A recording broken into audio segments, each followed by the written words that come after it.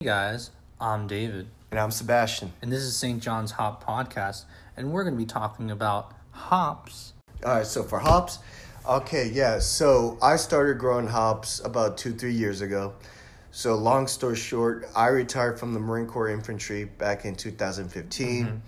Mm-hmm. I went to school over at UCF full time, which is where I met this guy here, David, back in our fun history classes and stuff. And so while working for my dad's company, it's called Agro Research. And so what we do is we make all organic, all natural insecticides, pesticides, and fertilizers for the agriculture industry. So in between going to classes, I would work in the small little test field that we have, like where I would grow tomatoes, corn, strawberries, tomatoes and stuff, and always test on improvements on the products. And then so in these seminars, you would have professional speakers about the products, or what exactly would you be doing? Oh, yeah, so my dad and his partner would go out to all the different commercial farms all over the country, and even now all over the world. And so what I would do in the farm was I would test products. For example, there's one called Time Guard, which is an organic insecticide, pesticide, and fungicide, and it's made with thyme oil, as in from like the herb thyme, kind of like that song, the parsley, sage, rosemary, and thyme, so thyme. While I was in the Marine Corps, I love to make brew my own homemade beers. It helped pass the time while I was in the Marine Corps. And so I had read several articles about how the craft brew industry is rising. So I figured, well, so with the rise of the craft brewing, so is the rise of hops growing. And so what I did, I started to grow a few hops plants at our test farm.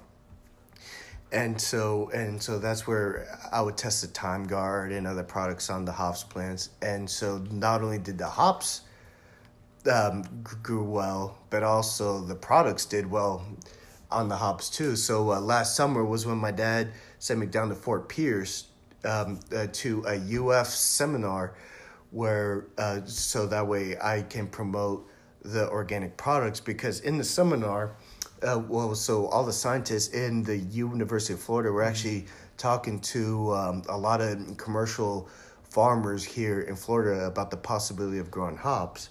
And so the reason being is the state of Florida, and especially the Department of Agriculture, has done millions of dollars to the University of Florida to test to see if hops can be a crop that can be grown here in Florida, because unfortunately the citrus industry in Florida, which is what we're known for, it's Mickey Mouse and oranges and also beaches. Well, so the citrus industry is dying here in Florida, and so just agriculture in general in Florida, and so the state takes great pride in its history of agriculture. So, for example, I have some facts here. Back in 1845, the state population of Florida was only 140,000, out of which unfortunately 63,000 were slaves. So that just goes to show you that Florida, since its beginning as a state, has always been in farming, and so the economy was based on cattle and crops. During the Civil War, actually, so the state of Florida was actually considered like the breadbasket for the Confederate Army. 16,000 Florida soldiers fought, and also out of those, 2,000 fought for the Union. But Florida's primary mission was to support the Confederate Army with food, mainly beef, pork, fish, and fruits. Actually, the term cowboys apparently actually started in Florida. Like, apparently the first cowboys weren't even in Texas or anything. Apparently they were in Florida. There was a whole documentary about it. And so the Confederate strategy was to protect the Florida inland, all the roads and all the rivers, to keep the Florida supplies flowing to the Confederate Army. And if y'all don't believe me, I got this info from the University of South Florida. And so you would say that because Florida started out as a state built on agriculture, you think it's going to be dying because we're relying too much on citrus? Yeah.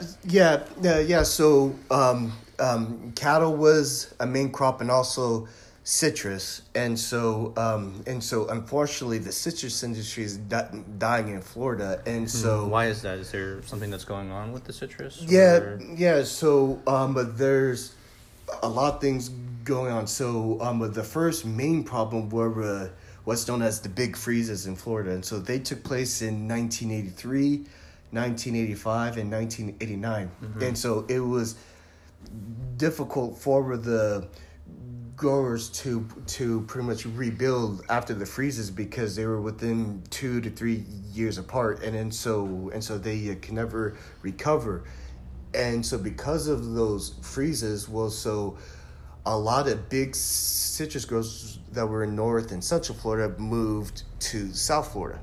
And so the big freeze, was this like it just happened in 1 year, or was it in like it come in like multiple parts? Several years, like 1983, 85, 89. And how bad would you say it was? It was pretty bad. For example, one of my dad's customers, that actually buys his organic products.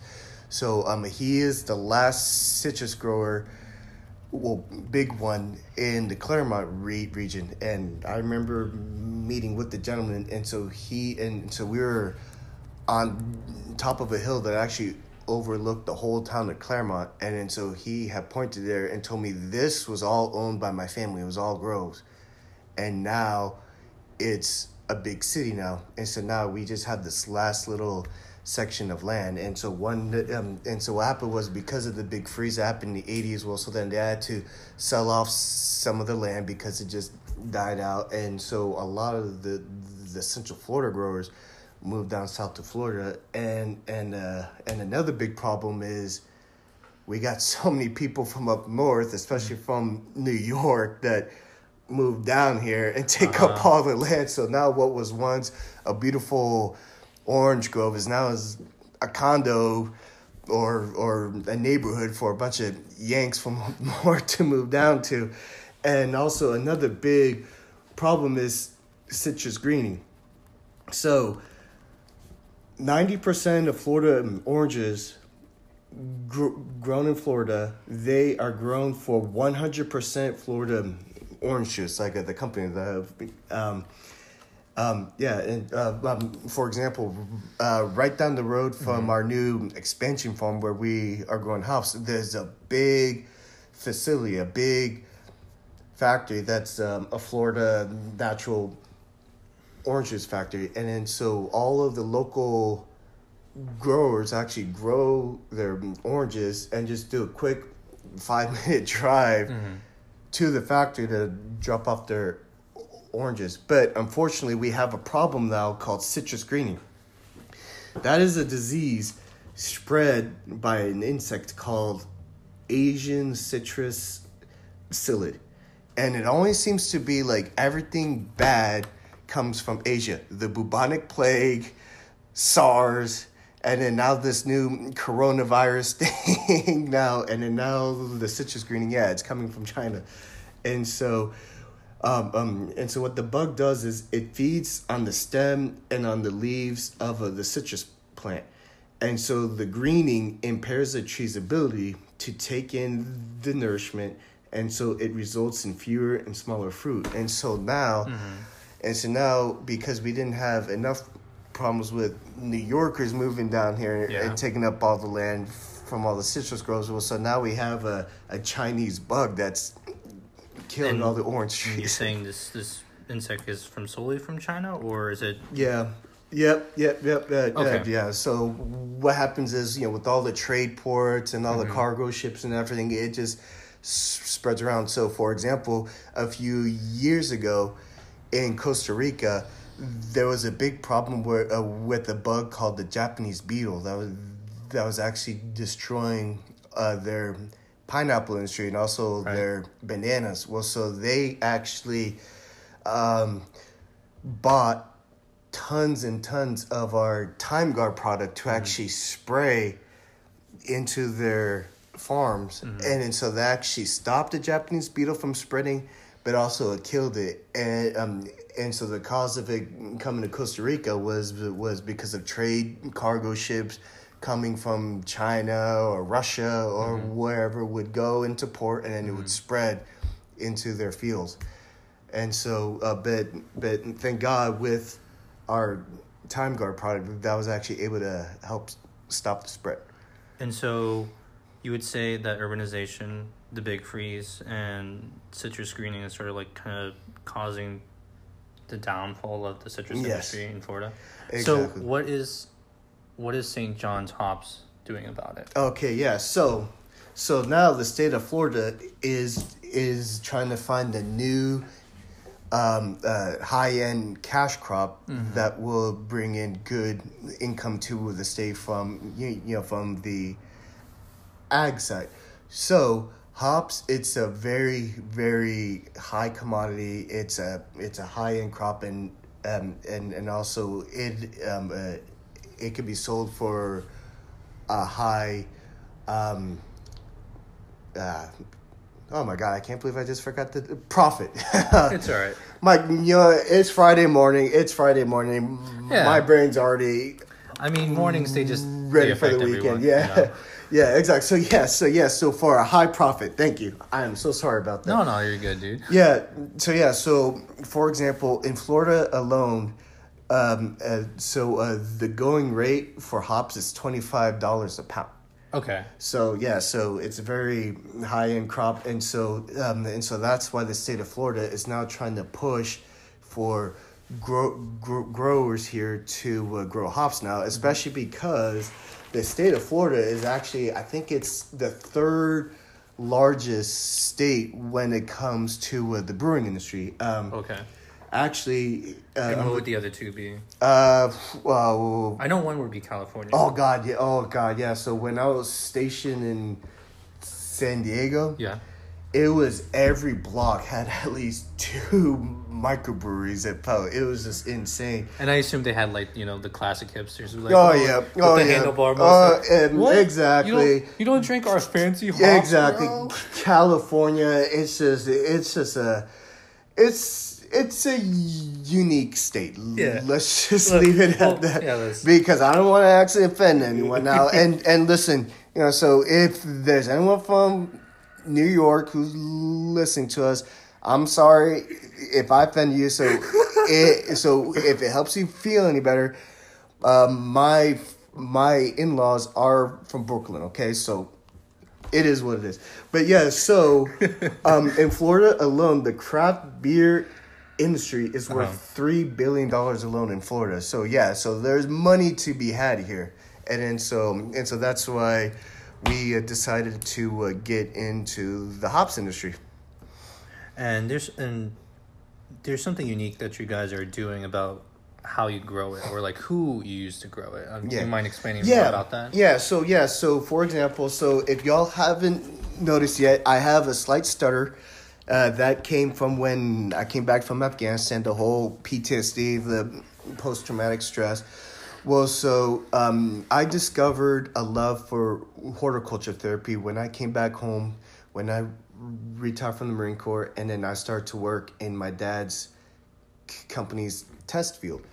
And so, and that helped me a lot with my PTSD issues. And so I wanted to spread that gift with other combat vets who suffer from PTSD as well. So when my dad and I decided to start St. John's Hops, so I told him that I want it to be ran by veterans. So that way veterans can come in, work in a therapeutic environment, in a peaceful place to work at, and then that way they could practice horticulture therapy to heal from the invisible wounds, should we say, which is PTSD.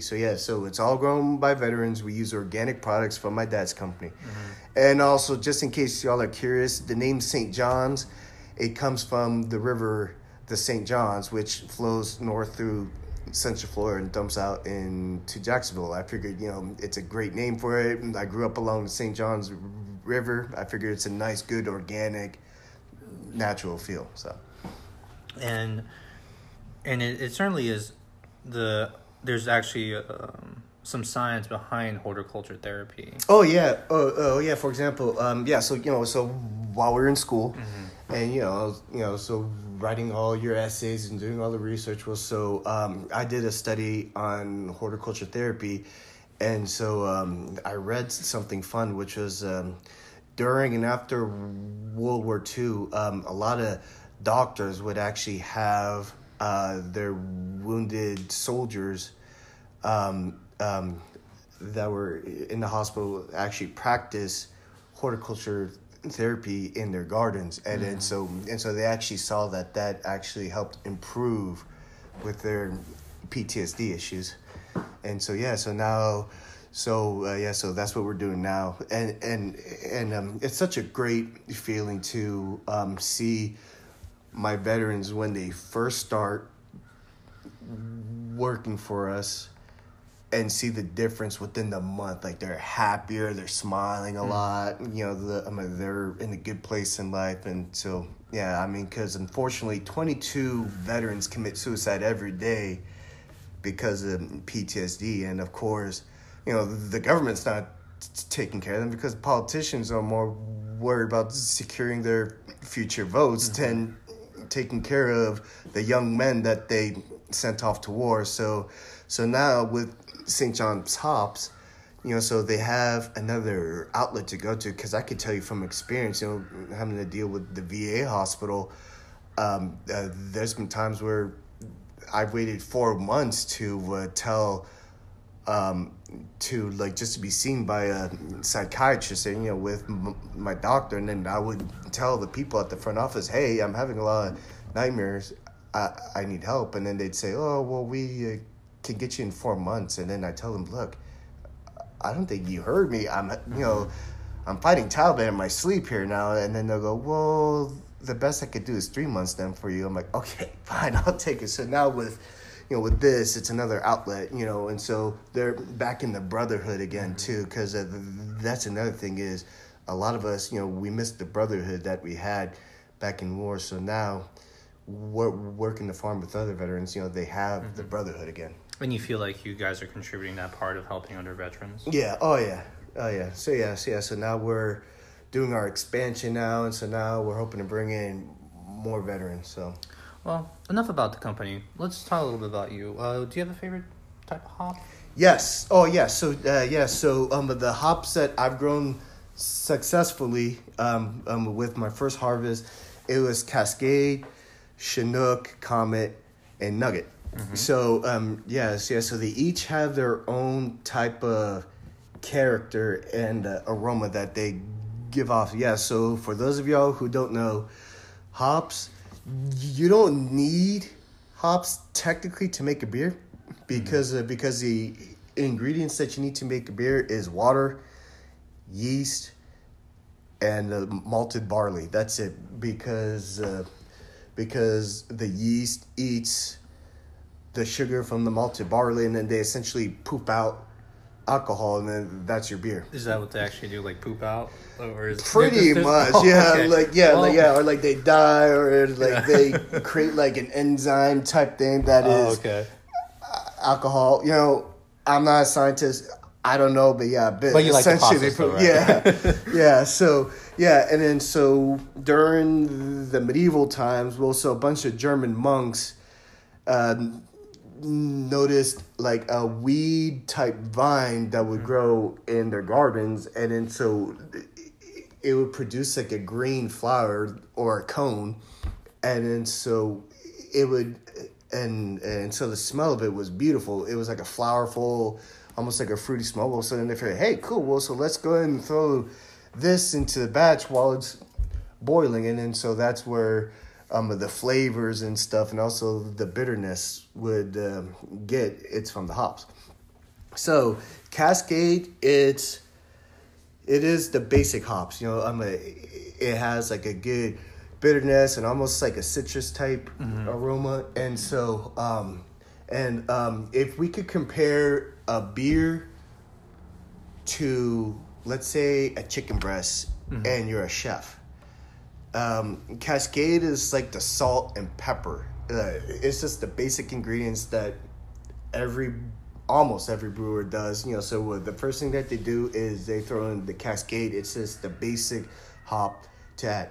And then, as a chef would throw in a little bit of sazon or chili pepper powder or something like that. That would be the other hops, like, for example, Comet and Chinook and Nugget. Nugget is more like a woodsy type, earthy feel, like almost like a fig type flavor. And Chinook has like a piney sense, and Comet has like a lot of like zesty grapefruit type flavor. So my favorite is probably Chinook, just because I love the pine scent, like I love that pine smell, like Christmas type thing. So so my favorite's Chinook. Well, actually, we'll talk more about that on our next episode. But thank you again for coming out. Thank you. And this has been St. John's Hop Podcast, and I hope you guys keep watching us or keep listening to us and keep enjoying our show.